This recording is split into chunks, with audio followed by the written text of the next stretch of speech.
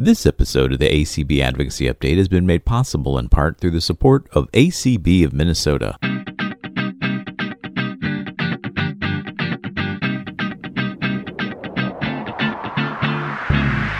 You're listening to the ACB Advocacy Update. Hello everyone and welcome to another episode of the ACB Advocacy Update. I am your host, Clark Rockfall, ACB's Director of Advocacy and Governmental Affairs. Thank you to everyone who is listening via your favorite podcast player, and of course not only listening, but downloading, rating, and reviewing, and also to everyone listening on the ACB Media Network. As always, if you want to learn more about ACB, please visit our website, acb.org, and if there are advocacy issues that you are interested in that you'd like to share with us, please email us at advocacy@acb.org. Well, this is our Thanksgiving episode of the Advocacy Update podcast. Happy Thanksgiving to everyone. I hope you are all celebrating with family and friends, and you are safe, warm, and getting ready to nod off to a food coma. But before you fall asleep and in between football games, please listen to this episode of the Advocacy Update. It was a conversation that took place earlier this month, hosted by one of our special interest affiliates, ACB Diabetics in Action, in conjunction with the ACB Get Up and Get Moving campaign. November is Diabetes Awareness Month, and not to put a damper on the Thanksgiving festivities, but we all know that this is a disease that is the leading cause of blindness for working-age adults in the United States and does disproportionately impact people of color and causes conditions such as diabetic retinopathy. So it is a topic that is timely to the month of November and it is important to our members and the broader blindness community. So we'd like to spotlight it here. And for more information regarding this topic, as well as the call to action in this podcast, which will be to ask your members of Congress to support H.R. 4853, the Medical Device Non-Visual Accessibility Act. Please see the notes for this podcast for some more background information on this bill, as well as information about ACB Diabetics in Action.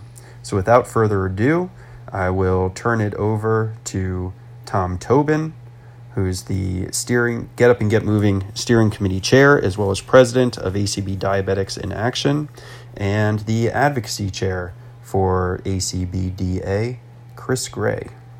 So everyone, again, happy Thanksgiving and enjoy. Good afternoon, everybody. Welcome to a legislative seminar which is being sponsored in part by ACB Diabetics in Action and the Get Up and Get Moving campaign. Welcome. We're so glad to have you here. And we're going to try something a little bit different. We're going to try leveraging Zoom today and all of us to do a mini kind of legislative seminar where we get educated by a few people who hopefully can educate us, and I know they can. And then we can talk about techniques and so forth. And in this part one, if you want to, and I hope you do, we'll do some role playing at the end about the things we've talked about during the session itself. After this, we will have a second day of activities. And on this day, you will have done your best to implement what we learned today, contacting your legislators, contacting their legislative aides, which is probably who you'll tend to talk to, but anyway, and making appointments with them to come and join us on a Zoom call and talk about for about a half hour, you won't get more of their time than that, about legislation. There'll be a third call, which will be a wrap-up, and we'll want your input on whether this was valuable to you. Did you learn things? Was it helpful, et cetera, et cetera? And should we do this again? So that's kind of the three-pronged approach that we've adopted to try and see how it works. And I'm excited about it. I hope you are too. I haven't looked to see how many of you there are here. And incidentally, welcome to those who came on ACB Radio and ACB Media 6. We hope you're here as well, and welcome. And now I'd like to turn the program over to the chair of the Get Up and Get Moving campaign and the president of ACB Diabetics in Action for his welcome and whatever comments he wants to make. So, Tom Tobin, take it away. Thanks so much, Chris. Good afternoon, everybody. It's great to have you all here with us today. On behalf of ACB Diabetics in Action and the Get Up and Get Moving campaign, I just want to say it's really delightful to have this collaborative effort, and we are also working closely with ACB National as well, so it's everybody's involved in this process, and so we're really glad to have everybody's involvement here, bringing you guys what I think is going to be just a wonderful, I like to call it Advocacy 101 primer. So I think it's going to be a great time here this afternoon. And I would like just to take a minute to acknowledge and recognize those folks who really have done the yeoman's work here, and are really the ones that deserve the credit and acknowledgement and recognition for bringing this great workshop called. And that's Sheila Styron is the chair of the Get Up and Get Moving Advocacy Subcommittee. She unfortunately got called away to a work conflict today, so she can't join us today. But I see we're recording this, so that'll be good. And then, as you've heard, Chris Gray and Charles Navarrete are co-chairs of ACB Diabetics in Action Legislative Committee, and these guys have worked really hard to bring this great program to you all. So I hope that everyone enjoys the programming. I know it's going to be very engaging and hopefully illuminating, and I'm sure everyone will take something away. So with that, Chris, I'll turn it back over to you. Thank you. Okay, thank you, Tom. Appreciate it. Thank you for being here. We thought we'd begin today by just having a little conversation about Diabetic Awareness Month, and ACB has been very involved in promoting this month, and I thought I'd let Clark Rockfall, and if he wants to, Swatha, whose last name I'm terrified to say, so I'm not going to. But Clark, give us a little intro before we start talking about legislation to Diabetes Awareness Month, and if you wish, also to the Get Up and Moving campaign. I know you're one of the greatest proponents of it. I've been involved in it. So what can you tell us? Well, thank you so much, Chris and Tom. Thank you for including me in this session here today. Hello, everyone. Again, my name is Clark Rockfall, and I am ACB's Director of Advocacy and Governmental Affairs. And I will let Swatha Nandakumar introduce herself.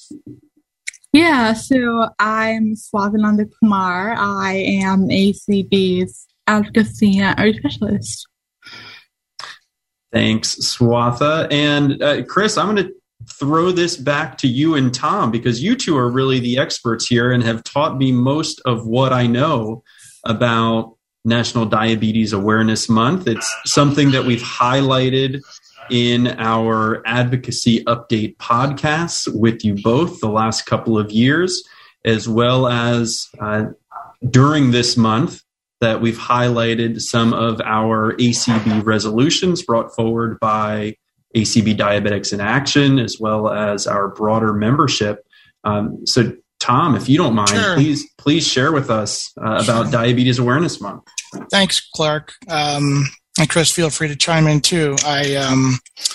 So the American Diabetes Association is one of the largest organizations in the United States to deal with people who are living with diabetes.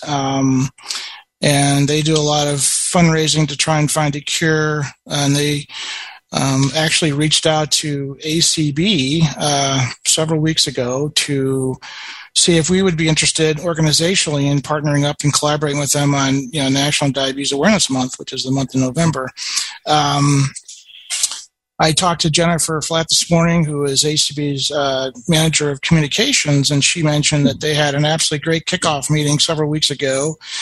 Very promising, a lot of enthusiasm on both sides of the ledger, and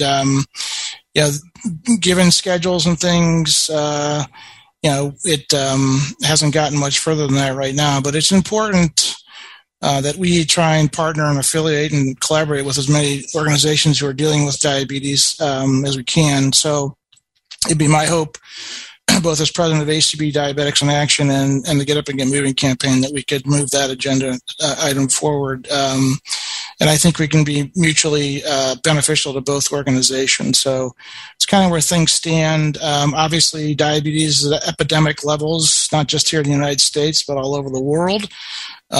So trying to educate people about the symptoms and what to look for, both in type 2 and type 1 diabetes, type 2 being a little trickier to diagnose. But so I think it's basically this month is to try and make people aware of what diabetes is and look out for the symptoms for becoming a diabetic and what actions to take. And you can find more information on diabetes.org. That's their website. And they're, it's historically, Chris knows this, as some of you and others do. Historically, we haven't had a lot of enthusiasm from the ADA back in the day. Chris is laughing because he knows. So it's really nice to see there's new leadership in the ADA and that they are really interested in recognizing and acknowledging that quite often, diabetes and vision loss go hand in hand. So that's my spiel, Chris. If you have more to add, feel free.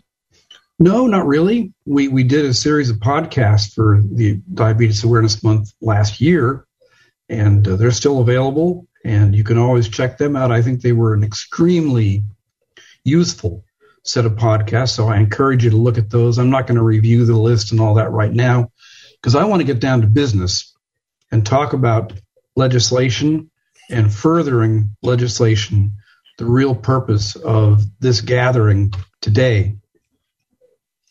Let me dispense. There were two bills that you may have noticed on the agenda, H.R. 4853 and S2901. I seem to be one of the few people excited about S2901 so far, but that's all right.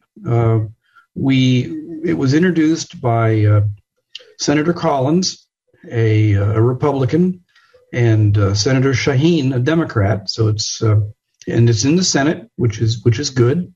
It's bipartisan, which is good. The problem is there seems to be nothing happening with this bill right now. I've reached out now multiple times to the LA of 2901. And let me give you the name, by the way. It's called Improving Medicare Beneficiary Access to Innovative Diabetes Technologies Act. Now, if that couldn't be more down our alley, I don't know what is. But whether something's down our alley or not, if it doesn't move, if nothing's happening, we can only devote so much time to it. I will continue to reach out, and I'm going to have a great member of our Diabetics in Action reach out as well, who lives in the state where Senator Collins comes from. Maybe she'll have more luck than I've had, but numerous phone calls and emails so far have not helped us learn any more about this act. So part of what advocacy is all about, and if you don't know this already, and I know many of you do, you'll find out, it's often hard to get people's attention. That doesn't mean you can't. It just means it's hard. And you can't give up. I have not in the long term, probably reached out as many times or as hard as I should have. And I don't feel guilty about that. I just acknowledge it. And so often that's the key. And so I think getting somebody from the state could be very helpful. And we'll just see what happens about that. I think it could have great impact, great benefit, but I'm not going to waste any more time with it today because the truth is I don't have any more to say about it right now. And if we do these seminars again, that may change. And if we continue to create a working group, which could come out of these 3 seminars, it could change as well. The other piece of legislation that we have today, and I think it probably has the greatest amount of merit to work on, is from the House of Representatives. It's H.R. 4853, Medical Device Non-Visual Accessibilities Act. That pretty well says it. And I'm going to introduce Clark back to talk with us. He can describe the act in a little more detail. And he and Swatha can tell us the current status of what it is. And depending on our time, we might take a little break and ask our ACB moderator. And by the way, thank you for being here to help us, and have like a few raised hands for not very many, but 2 or 3 questions. So Clark, Swatha, take it away. Well, thank you so much for that, Chris. And the bill that Chris has asked Swatha and me to introduce to you all is H.R. 4853. And that is the Medical Device Non-Visual Accessibility Act. And I'll have Swatha join me here. But basically what this bill would do is make accessibility a requirement and non-visual access to durable medical equipment a requirement for a device to be certified by the Food and Drug Administration. So this is a bill that is introduced in the House. Swatha, is there anything else that you would like to add about this legislation? Yeah, so this bill applies to things like glucose monitors and pacemakers, so all the kind of things that things are classified as class 2 and 3 medical devices. So those things that we need, things that need output, tactile output or tactile, or speech output, or just text speech interfaces. So it will make them accessible. And the bill currently does not have a committee in the Senate. So that's right. And this is a bill that was introduced this year. The FDA would have 1 year, once the bill is passed, the FDA, the Food and Drug Administration, would have 1 year to create a draft, interim accessibility, non-visual access standard. They would then have 2 years for that standard to be finalized and adopted, and then the effective date would be 1 year after that standard is adopted. Realize it sounds like a long time, but when it comes to the speed of government, as we all know, it takes time for these agencies to adopt rules, to consult with the Access Board, as well as other international and industry standard setting bodies, and to create consensus and buy-in to move an issue like this forward and to get something adopted. I know a lot of us have a pretty good sense of what it takes to make something accessible. So I think another added benefit of this is, with a bill like this getting passed, industry would see that the writing is on the wall per se, and they would be able to move more quickly to begin introducing accessibility into their products. Specifically here for inclusion on the products for the testing, monitoring, and management of one's diabetes, but like Swatha said, a much larger class of durable medical equipment. This has class 2 and 3 durable medical equipment devices, which would include those continuous glucose monitors, insulin pumps, and things of that nature.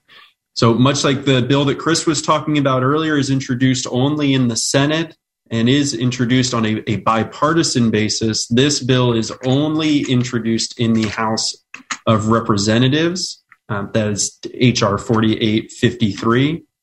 And the bill is sponsored by Representative Jan Schakowsky, a Democrat from Illinois. There are 8 co-sponsors for this legislation, and all of the co-sponsors are Democratic members of the House of Representatives. So, Chris, back to you. Okay, thank you very much, Clark. Appreciate that update. And, just a very brief comment. A lot of people have said to me, oh, why are we worrying about this? We're not going to get anywhere with this. It's not going to go anywhere. Let me remind everyone about the 21st Century Telecommunications Act. It took us coalition building and several years to get it passed. We got it passed.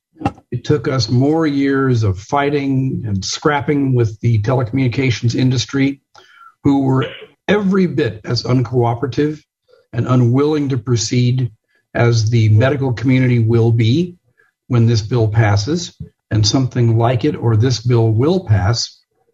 But we got there. Look at the amount of audio description we have today. And that's our goal. That's where we're headed with this effort and this work. I don't want to use much of our time. I will take 2 questions, if there are questions out there, about H.R. 4853. We have, this is being recorded, so if you haven't selected the Got It button, please do so on your computer or iPhone. To raise your hand on the computer, it's Alt-Y. On the Mac, it's Option-Y. On your app, it's the lower right-hand corner, and select Raised Hand. On your phone, landline, it's *9. To mute and unmute on the computer, it's Alt-A. Mac, Command-Shift-A. App, lower left-hand corner, and on your phone, *6. Andy, go ahead, please. My question is, as far as H.R. 4853 is concerned, is there any effort to incorporate it into the reconciliation package in the House? This is Clark, and I can answer that question. So the budget reconciliation package has, it doesn't seem like it when we're talking about $1.75 trillion or $3.5 trillion like the original package. But there are pretty specific guidelines for what is eligible to be included in budget reconciliation as it pertains to the package. So currently this legislation is not included in the budget reconciliation package. I do not believe that this would be eligible for budget reconciliation because it does not deal with federal funding. It's more the creation of accessibility regulations. Okay, thank you. Thank you, Andy, for the question. One more question. Roberta, go ahead, please. There. Can you share where we could actually see a copy of 4853? It's on Congress.gov. And we search the bill number. It's right there. It's a PDF. It's a PDF text too. And this is Clark. Chris, is that something that we can share with folks either through the ACBDA list? Yeah, that would be. That would be great if somebody could post it on that list. Okay, great. Thank you for the question. Thank you. Can you walk us through, either of you, easily how to get there, or is it better to try and share it in later emails? Absolutely. So as Swatha was saying, in my opinion, or our opinion, the easiest way to access it is to go to the website for the Library of Congress and go to congress.gov. And at the top of the page, there is a search field where you can search by bill number, title, or text. And in that search field, you can enter HR 4853 or Medical Device Non-Visual Accessibility Act. The important thing to keep in mind is that we are in the 117th Congress, and the bill was introduced in 2021. So if you use search filters, you can narrow down your search to just this year or just the 117th Congress. Available on the page, it will include the bill title, the status, which right now is introduced, the committee that it's referred to, which is the House Energy and Commerce Committee, and there because within the Energy and Commerce Committee there is a health subcommittee that has jurisdiction over this legislation, and it includes information about the co-sponsors, the current co-sponsors, as well as the bill text. And the bill text is available as plain text, as a document, or as a PDF. Okay, very good. Thank you very much. I can see that we'll need to create some emails about these kinds of things later, because it's a lot of detail, a lot of effort. So that'll be it for questions for now. Let's move forward and talk about probably the very first thing that many will need to do. I know some of us know, but I know most of us really don't know our member of Congress, our representatives, our senators, and how to contact them. And I'm going to introduce a member of the board of directors of ACBDA, former president of the Blind Lawyers Association, to walk us through this process, and also about contacting your legislator. And Charles, I'll let you do just both at one time if you want to, because that's more efficient and probably just easier for you to manage. But ladies and gentlemen, Charles Navarrete to talk to us about how to contact our legislators. Thanks, Chris. Well, the first thing is, if you don't know who your representative is or senators are, you can always call your county clerk or county registrar of voters. And if you give them your address, they'll identify your representatives for you. Otherwise, you can also call information and get a hold of their local office. Well, after you identify your representatives, you can call information and get the phone number for their local office, because they all have local offices within their district. But I think in this situation, it's probably better to contact their Washington office, where they have their legislative aides located. The legislative aides are specifically charged with informing the representative about pending legislation. And they would be the best person to speak to. It's unlikely that you'll speak to the representative or be able to make an appointment to speak to the representative, even though you're from their district. I've been participating in the visits to the Hill since the 90s, and I've only been able to speak to one representative, and it wasn't even my own. So, it's the legislative aide is a person charged with keeping the representative informed about the different pending legislations, and is most likely to be the most informative to the representative about those issues. In order to contact the Washington offices, you can contact the Capitol operator, and their number is area code 202-224-3121. If you call information and ask for information about Washington, D.C., and ask for the Capitol operator, they'll give you that number. So once you contacted your representative's office, you can then try to set up an appointment. Now, we're going to this seminar and effort is going to set up a specific date or week for you to be able to use Zoom to speak to the legislative assistant.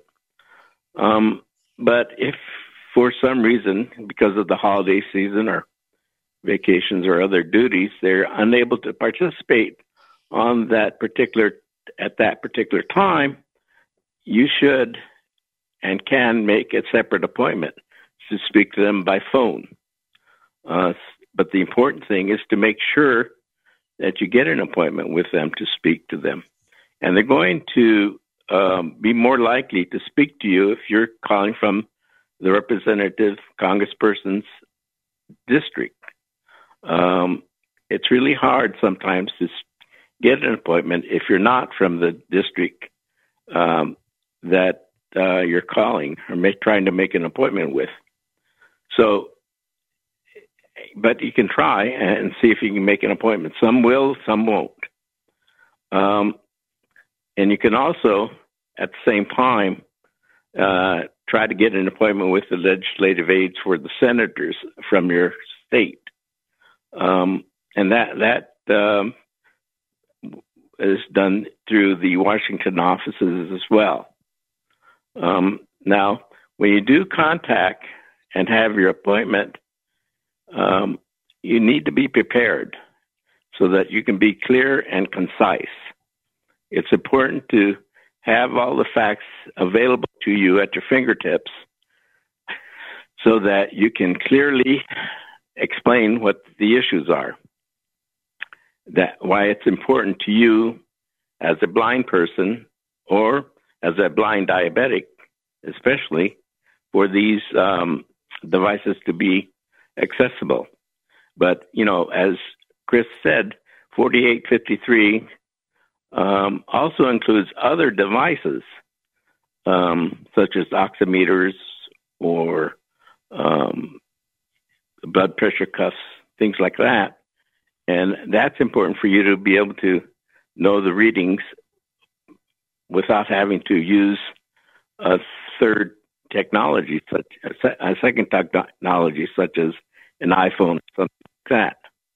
Many of us, especially me, is kind of inept with the iPhone, and many blind people can't afford iPhones.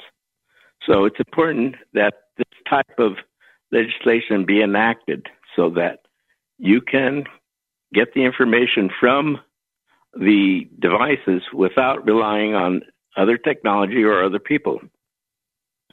Also, it's important to point out that, especially for diabetics, it's important because diabetes is the third leading cause of death in the United States.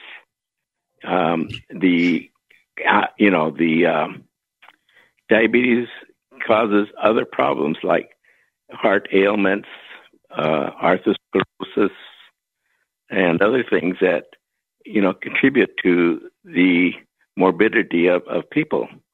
So it's important. It's a very important issue for diabetics.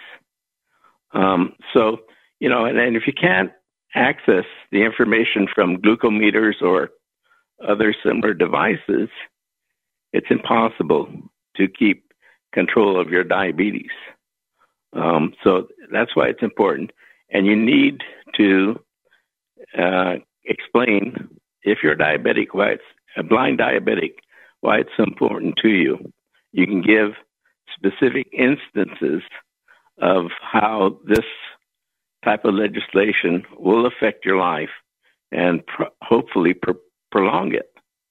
So I think that, once you make your appointment, be prepared, clear and concise, and they'll ask you questions. And if you can answer the questions, answer them. But if you don't know the answer, don't try to freelance it, because that could affect their view of your credibility. And so it's important that, if you don't know the answer, tell them and refer them to someone that can help them get the information they need. So anyway, this is an important issue, and I hope that you'll participate in this effort and hopefully get these statutes enacted. Thank you. Charles, thank you very much. And the lead here, the most important lead thing you have, and don't ever forget this, is your story. Your story matters because you're going to tell it the best because it's yours. And that's going to help you reach out to whoever you're talking to and be able to really be successful in communicating. And you've always got backup. When they ask you things you don't know, you can refer them to ACBDA. You can refer them to Clark and Swatha at ACB. People have your back. So those are two things I'd really, keep track of. Charles, can you repeat the phone number for contacting legislators in D.C.? Yeah, it's area code 202-224-3121. Is that correct, Clark? Yes, that is correct for the Capitol switchboard. For folks who are comfortable navigating the websites, you can go to house.gov and search with your 5-digit zip code. If your zip code or if multiple congressional districts overlap your zip code, they may ask for your street address or your full 9-digit zip code to narrow it down even further and identify your congressional district. Okay, great. Thank you very much, Clark. Or Swatha, do you have any more comments about planning your approach or any of the other things that Charles spoke about? I'll just add that these staffers are relatively they have experience dealing with the public, so they're not like that. They are very they're very friendly and very open to conversation. So yes, the staffers are very approachable. If this is your first time reaching out, you might be surprised at how young many of these staffers sound. So true. But they are there to assist you. They are there for constituent outreach and constituent support services. They want to know what's important to the voters and the residents of their congressional district. So as you're introducing yourself, be sure to say, I'm a voter and I live in, give your city or state, or give your city, state, and zip code, so that they have a sense of what's important to their constituents and their voters.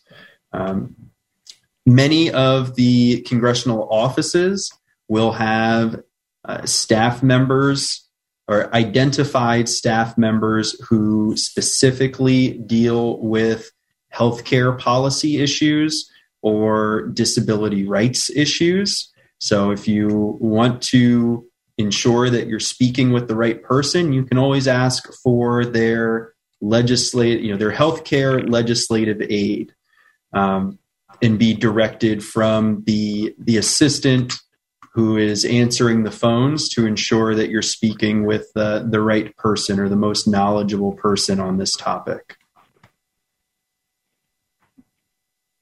Okay, great. Thank you. And all this is true, and the aides do tend to be young, but they're usually very engaged, very smart, and very able to, follow your conversation. You hope they follow your conversation, and most of them do. I don't mean to scare you in that sense. I worked all the time in the state legislature in Missouri for 11 years, and I've been to, I can't tell you how many ACB legislative seminars, and I have to say, only twice, and they were both in the state of Missouri, in a very, very red district, was I basically shown the door by a legislative aide. It can happen, but that is so rare and so unusual that you shouldn't have that be your expectation. I only mention my two cases because it can happen, but chances are it's not going to. They're going to welcome you. They're going to be interested in what you have to say, and they may or may not do much about it. And of course, that's another issue, follow-up. And we haven't really put follow-up on the agenda today. We can end with that in a little bit if you want. But 99% of my contacts with legislators and Congress people have been positive. I will say that my most difficult contact, just to share a funny story with you, because you gotta have a sense of humor in this. You gotta look at it from all aspects. When I lived in California back in it was the early 2000s, my job was to contact and get a representative to talk to me from Nancy Pelosi's office. Of course, you all know who Nancy Pelosi is. She wasn't Speaker of the House then, but she was still a big deal.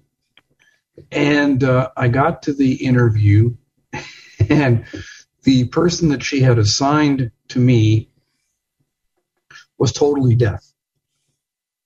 And I really, for about 5 seconds, did a double take. Like, how are we going to communicate? He did not have an interpreter.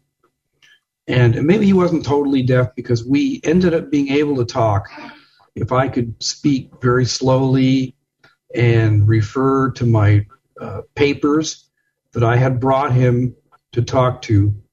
But just as kind of a laugh, that's got to be the most difficult meeting I've ever had with a legislator in my life. And nothing much came of it, unfortunately. But I think that had more to do with the agenda of Congresswoman Pelosi than anything else. And that's going to happen. You can't let that put you off.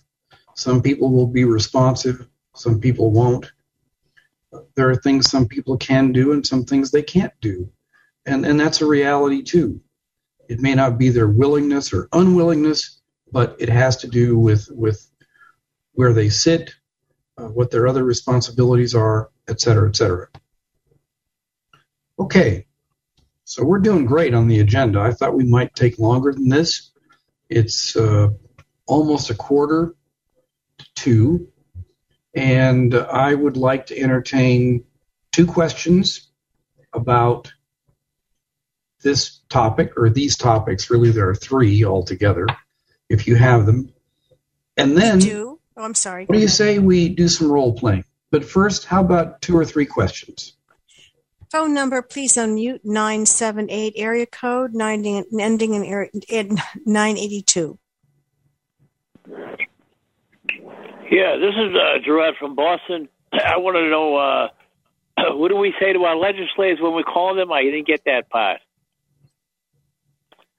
Well, you kind of introduce yourself to their office and tell them that you're representing or you're part of an effort by ACB and diabetics and blind people to get access to make the medical devices accessible to the blind and visually impaired community. Oh, and yeah, go right. ahead. Yeah. We've been fighting for that for a long time. Right. Go ahead. What's the website to get the information? Diabetichelp.gov? Oh, on the bill. So you can go to congress.gov, and at the top there's the search bar. And you can search for the bill number, HR 4853. My belief is that we're going to put together a little podcast here in the next 2 weeks about finding out information on a bill. In this case, I think we should give the advocacy@acb.org. Yeah, great idea. If anyone would like more written information, you can email Swatha and me at advocacy@acb.org, and we'd be happy to follow up with you that way. Also, if there are folks who do reach out to their members of Congress and you'd like to share your advocacy with us so we can track what offices have been contacted, that will be very helpful for our efforts and the efforts of ACB Diabetics in Action. Kim, please unmute yourself. Could you give me one more time the number of the bill that is in the Senate also? The bill in the Senate is S2901. Okay, 2901. 2901. And the bill in the House is HR 4853. I have that. There are two different bills, but it's good for you to know them both. Okay, I'm going to contact both Senator and Rep. Thank you very much. And we hope that you'll join us in setting up specific meetings and participating in our Zoom day. We haven't announced the date yet, but we will shortly. Definitely try. Kim, where are you from? I am in Fisher, Indiana. Okay. Very good. Okay. Thank you. You're welcome. We have one more third question. Who is that from? We do. Nancy, please unmute. When they list the committee members who are on the House committee of who is supporting this bill, if your member of Congress is not on that committee, can you still encourage him to be a sponsor? I tried doing that and I didn't get much of a result. They're the ones you should most encourage because they're not sponsors. If someone's already a sponsor, thank them for being a sponsor. But as long if they're not members, then one of your goals can be to contact them and ask them if they would sponsor that legislation, be a sponsor. All right. I'll go back again. Thank you. And Nancy, I'm going to be in touch with you about 2901. You probably figured that out already, huh? Yes. Not a problem. And Chris, I think there are two parts to that.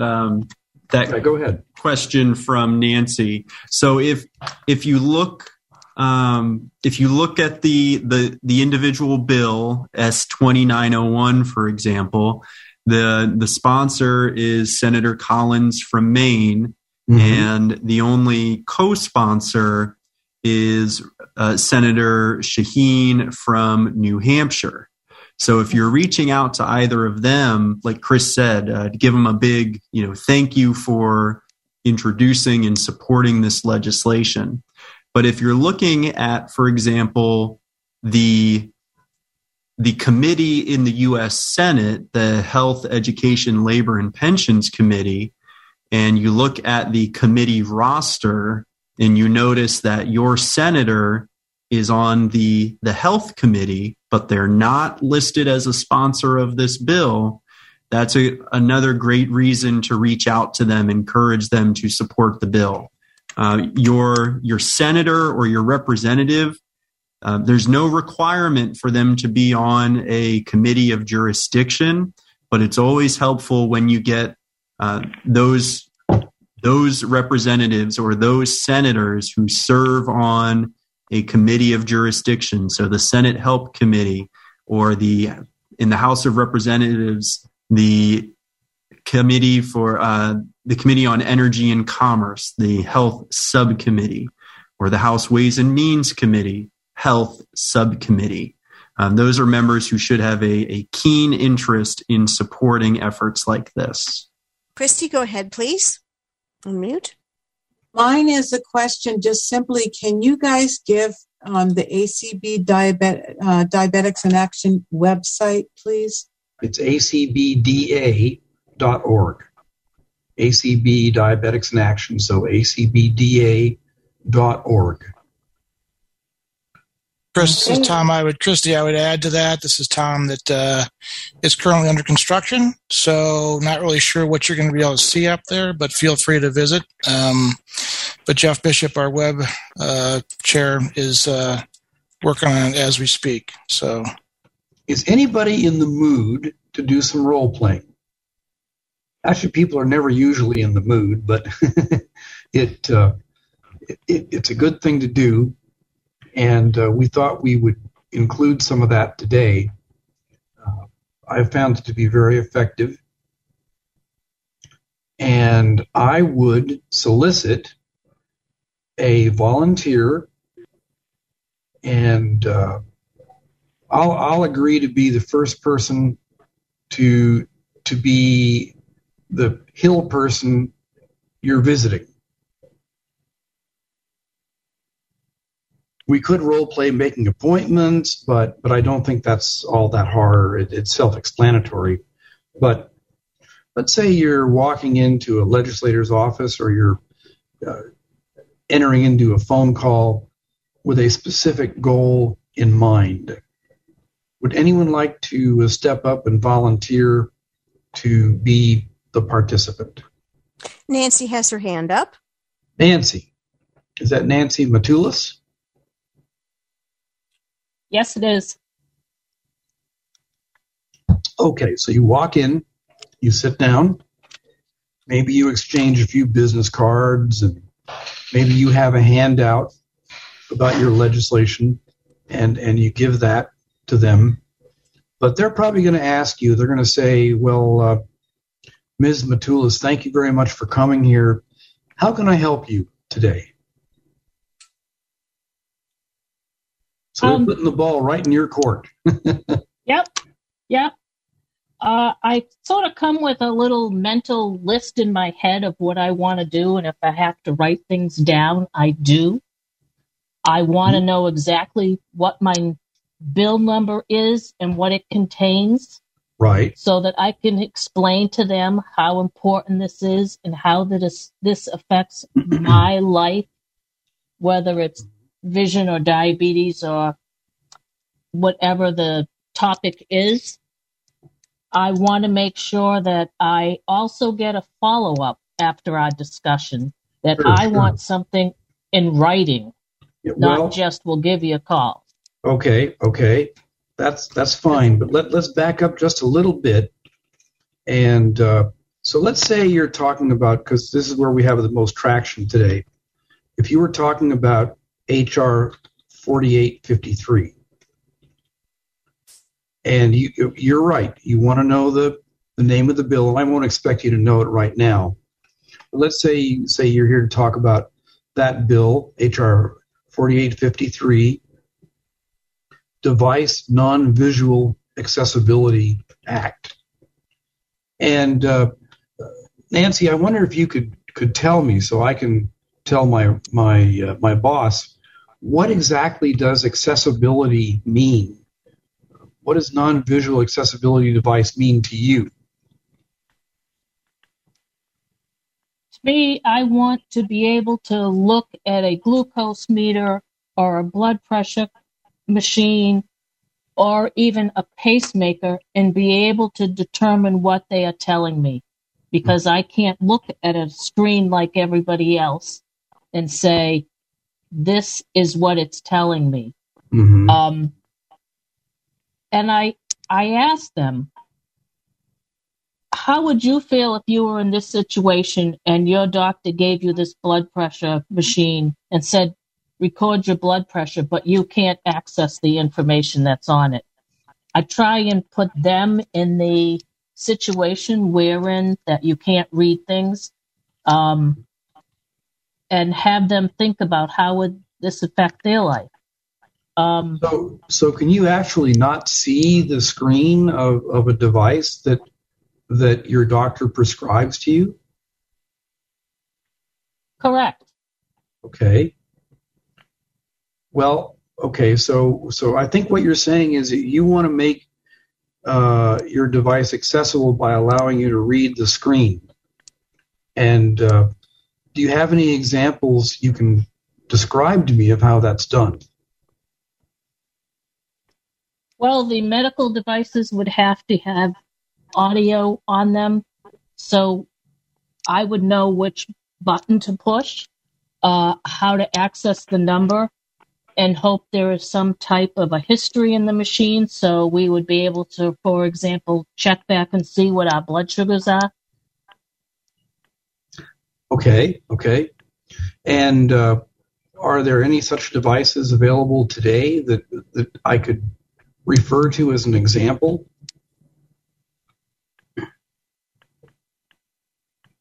Well, you get into using like the Freestyle Libre, which you can read with a phone. Oh, yeah, I've seen those ads on TV. Cool device. Right. But I don't have an iPhone, and Medicare won't give me one of those, so that doesn't do me any help. Mm-hmm. Mm-hmm. Okay, so you don't want access through your phone. You want to be able to read the screen directly from whatever the manufacturer supplies to you. Correct. Okay. Well, listen, thank you very much for your visit, for your information. I'm going to take this information forward, and I'll share it with my representative and see if there's some way we can move forward. You mentioned this bill number, HR 4853, and we can talk about that. Is there anything else I can do for you? I want to make sure I get a written response concerning the support of a representative would give this bill. Well, how would it be if you gave me a call in a week and we could touch base by phone? I myself prefer written responses, but I'd be happy to talk to you next week. But I still would like a written response. Okay. Well, I'll tell you what. Let's have a conversation first. Written responses can be forthcoming, but they're not as apt to happen. It's a change of our procedure. To be quite honest, you're more apt to just get a flat sponsorship that you'll be able to see on the web, or I can tell you it's coming on the web, than a letter from our office. We're just inundated with letters, and it's impossible to answer them all. But I do want to be in touch. I welcome your call. I've got your information here, and here's my business card in case you need it for my name. And please give me a week and give me a ring back. Thank you very much for seeing me, and I look forward to having future discussions. There you go. That's one example of how a meeting might go. And trust me, they won't call you back. That is very, very rare. But they won't refuse your call either. And, oh gosh, I've had so many cases where I didn't get a call, or I got a call. Oh, we promised to sponsor. A guy you may have heard of from Missouri named Lacey Clay, a very strong, powerful representative who was in the House of Representatives. He'd promised to sponsor, wouldn't happen. Promised to sponsor, wouldn't happen. I'd call. Promised to sponsor, wouldn't happen. I'd call. One day I look, lo and behold, no call back, no letter. He's a sponsor. So that's just, what you can expect.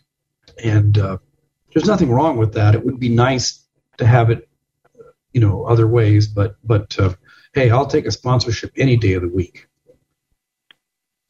Okay. Hey, Clark. could I have you be a role player and be a senator or representative? I think you ought to be a senator. Well, hello there, young man. How are you doing today? Well, not to me. I want to volunteer from the audience. But you got a great beginning. Who from the audience would like to do a role play?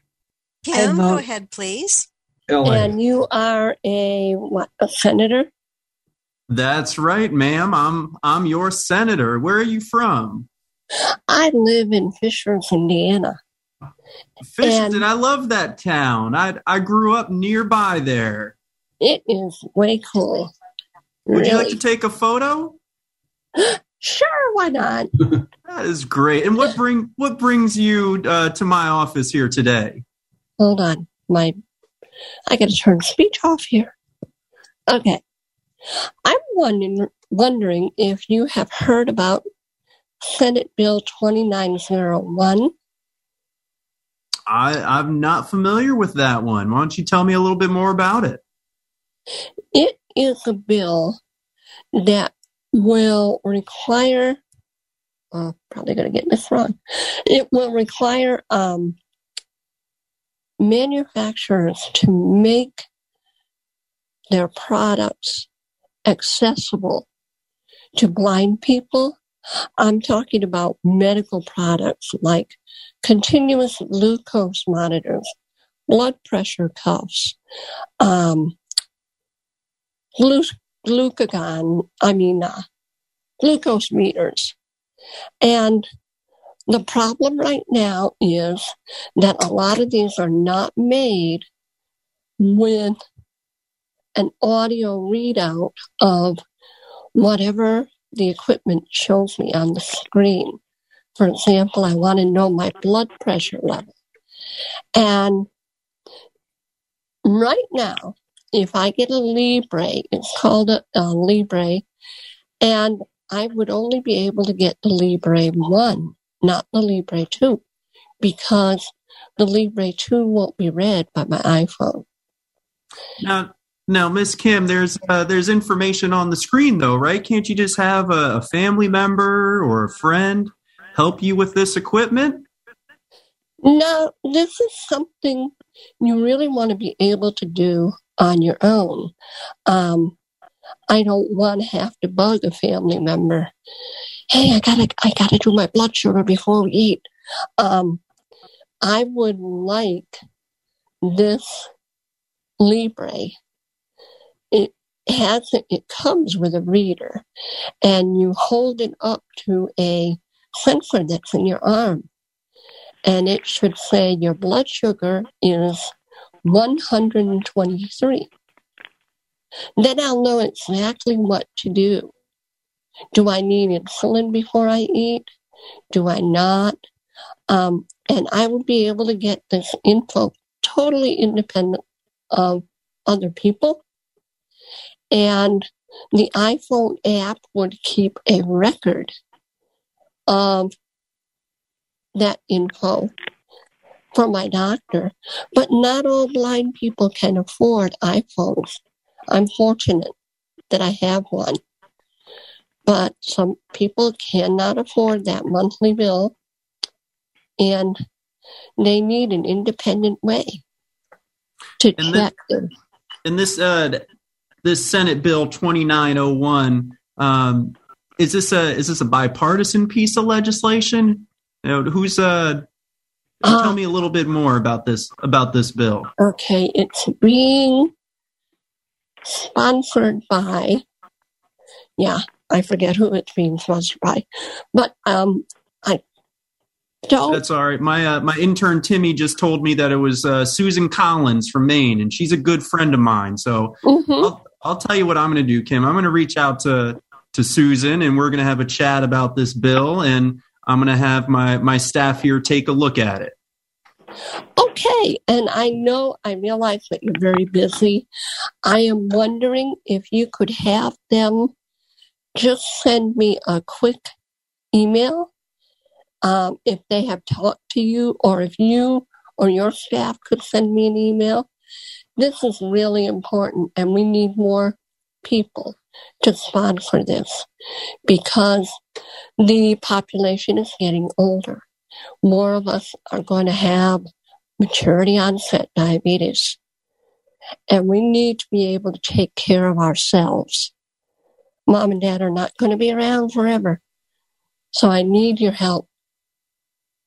That's a great point, Miss Kim. And you know what? I'll have my staff follow up with you, but do me a favor. If you don't hear from them in a week, I want you to give our office a call and check in on the status of where we are in reviewing that legislation. You know, things get pretty busy around here, and the holidays are coming up. So I don't want you and this issue to slip through the cracks. Thank you. I appreciate that, and I will get back in touch. Thank you so much. Have a great day. You too. Goodbye. Hey, guys, good job. I love it. I love it. That was fun. If you all want to, we probably have time for one more. And I hope you're all learning from these. You know, put yourself in the position of the interviewee in particular, since that's who you're going to be. But let's, if people are interested, we could do one more. And then I want to talk about next steps and how to proceed from here, because we only have so much time here. So who would like to be the congressman's representative, congressman, or senator? Here's your chance to be the star. Tom, how are you feeling about that role? I'd rather let somebody else. I give people an opportunity, but thanks for asking. Yeah, that's all right. Yeah. Okay. No hands are up. No hands are up. Well, panel members can all volunteer, and if nobody else volunteers, I may volunteer, but I think you'd be a good senator, Chris. Pardon me? You'd be a good senator. Go for it. I don't know. I don't want to compete with Clark here. He was pretty darn good. Charles, you got any interest in that, or shall I just move ahead?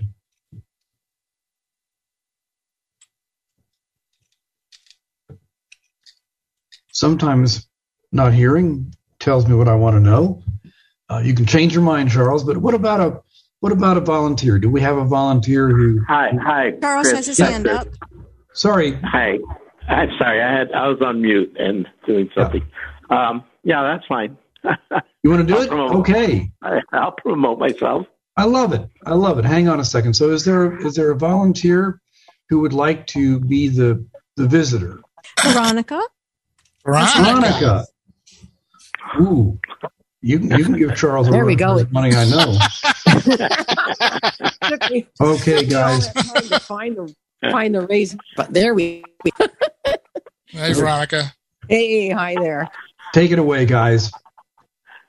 Hello, young lady. How can I help you? Hi, I'm so appreciative of this opportunity to come speak to you. And I am one of your constituents, and I'm here to talk to you about HR 4853. The reason that it's so important that I talk to you about this bill is this will make all medical devices usable by people like me who are blind or visually impaired. And well, as I understand it, can't you use an iPhone or a friend to read the readings? Not everything works with an iPhone. And as for using a friend, picture yourself. Let's say that you are the representative and you are on the House floor. And all of a sudden you start feeling a little funny if you're a diabetic and your blood sugar is a little bit low. And you want to quickly look and see, is this device going to tell me I'm okay? Are you really going to want to stand on that House floor and go, excuse me, I need somebody to come up here and read that number? Well, how about, friends or relatives? But I'm talking about in the moment when you're on the House floor. Yeah. You need to look at your blood pressure. You need to, and friends or family aren't always possible because some people live alone. We don't have caregivers. We go places. We travel. We are not always with our friends and family. And sometimes my medical stuff isn't anybody else's business. And sometimes it's really, if I need to look at my blood sugar, it's really quick. And even if it's on an iPhone, so here, let me show you this. This is my remote control for my insulin pump. Watch what happens when I push this button. I push the button. See, no sound, nothing. Yeah. And everything right now is coming with touch screens, everything from sleep apnea monitors to blood pressure meters, all kinds of stuff. And we need to be able to not get stuck and have less than optimal medical care because we can't read it. The technology is there. Well, if you're following your doctor's advice as to medication, what effect could not knowing what those readings have on your health? Because especially for someone who is a type 1 diabetic, your medication decisions are made based on what that device tells you. Okay, so my device tells me that my blood sugar is 200 because of my discussions with my doctor. I know what to do with that number. If I don't know the number, I don't know how to treat it. So my blood sugar could continue to go up and up and up. And then Medicare has to pay a whole lot of extra money to treat the complications that happen because I didn't have good control. Even though you follow your doctor's advice as to medication, you can experience those complications? I will have a much better chance of not experiencing complications if I follow his advice. But his advice is, when your device tells you this is what's happening, then here's what you do. So his advice and the standard of care, and you can look this up, it's actually in some of your legislation. The standard of care for diabetes now involves using these monitors, involves, watching your blood pressure. So you have to be able to read that. People need to be able to check your oxygen levels. Okay, so if my doctor says, don't exercise if your oxygen level is below 96, how can I decide whether or not to exercise without looking at what my oxygen level is? So it's information. That's the key word. It's all based on getting the information. And what this legislation will do is establish a system that requires all of these manufacturers to put in that component that makes a device talk to me or magnify the screen and tell me what I need to do. So it's access to information. You're one of the most informed persons I've talked to in this job, and I really respect your knowledge and persistence. And I would like to know is how are you sharing this information with other blind people or diabetics? Well, part of the reason that I am here is we are working through the American Council of the Blind Diabetes Action Network. American Council of the Blind. I'm sorry, I've talked to too many organizations today. I understand. American Council of the Blind Diabetics in Action. And so we are working together with all sorts of organizations because this is so important. It can become life-threatening. And we are all loving life. We are contributing, voting members of society. We have jobs, and we want to stay alive. We want to keep it going. So we are what can this you. office? What can this office do for you? one of the most important things you could do would be to co-sponsor HR 4853. This would help move it forward in the committees and eventually to the whole House. That would be probably the most important first steps. Okay. So can you call my office in about a week, and then we can further discuss what actions we can take? Oh, you bet. I sure can. Okay, great. And I really appreciate you listening to my examples and my stories and looking at my pump remote. And just remember, the key word is access to information, saving lives, and really saving money for Medicare, the insurance companies, and having healthier people. So thank you very much. Thank you. It's very informative. Hey, guys, good job. That was great.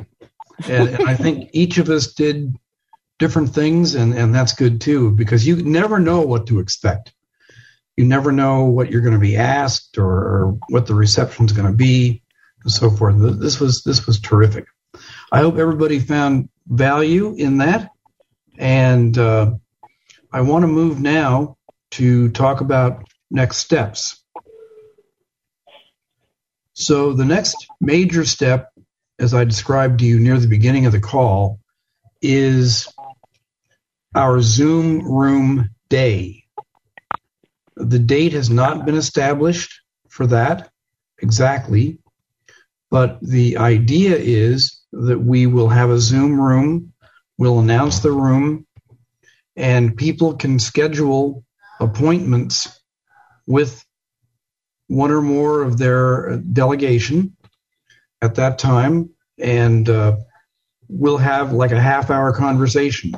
There'll be people from ACB and ACBDA to support you in that endeavor and help you keep notes and things like that, depending on the reaction. And the question is, you need to be in touch with us about your willingness and desire to participate in that Zoom Room Day. We don't know how many people are out there or how many people have been out there. I know there are 15 right now, but I don't know how many there have been during the course of the event. So contact us. We'll invite people to contact us on our lists and so forth. But contact us, let us know of your interest so we can announce to you when that day is actually happening. And that's important. If we can't do that, then we're going to be in trouble. So that would be the next major step. Now, I'm envisioning that day to be within a couple of weeks. We'd like to do it during Diabetes Awareness Month, but it may not be that we can because of holidays and the schedule, et cetera, et cetera. So we have to think and talk about that, put our heads together with Clark and Swatha and see what we can do. Then, of course, there's having the day itself and describing exactly how that will work. We'll have you write into us with your appointment times and set up the appointments. The room will be open all day. So like from 10 a.m. Eastern to 5 p.m. Eastern, the room will be open, maybe even later. We have to talk about that a little bit more and decide. And as I say, your next step is to either, if you know how, write to us individually, or best of all, write to advocacy, ADVOCACY, at acb.org. Write to advocacy at acb.org and express your willingness to participate in this event. We'd love to have you there.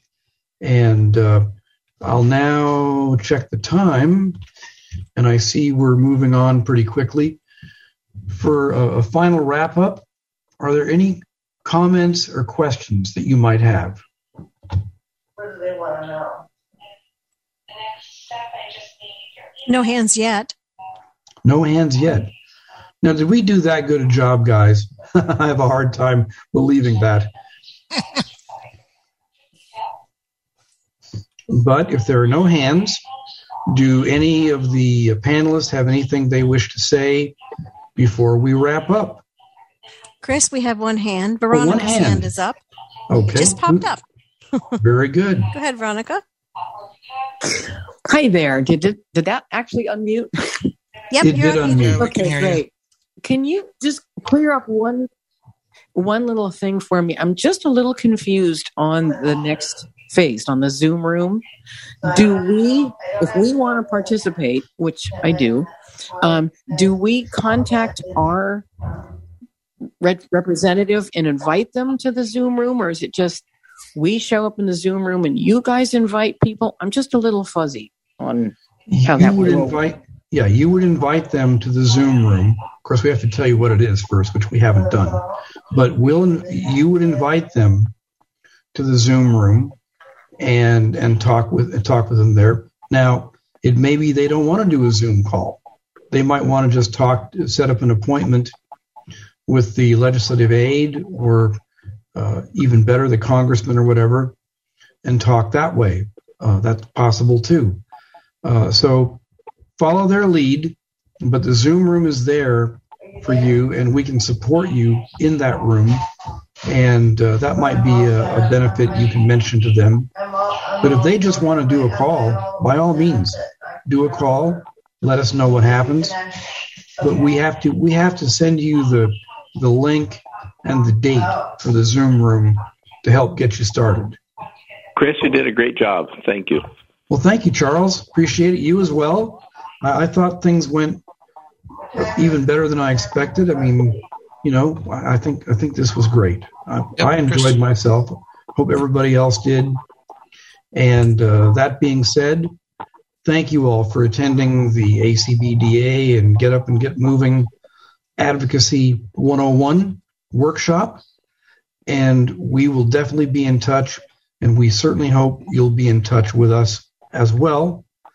Thank you very much, and good afternoon.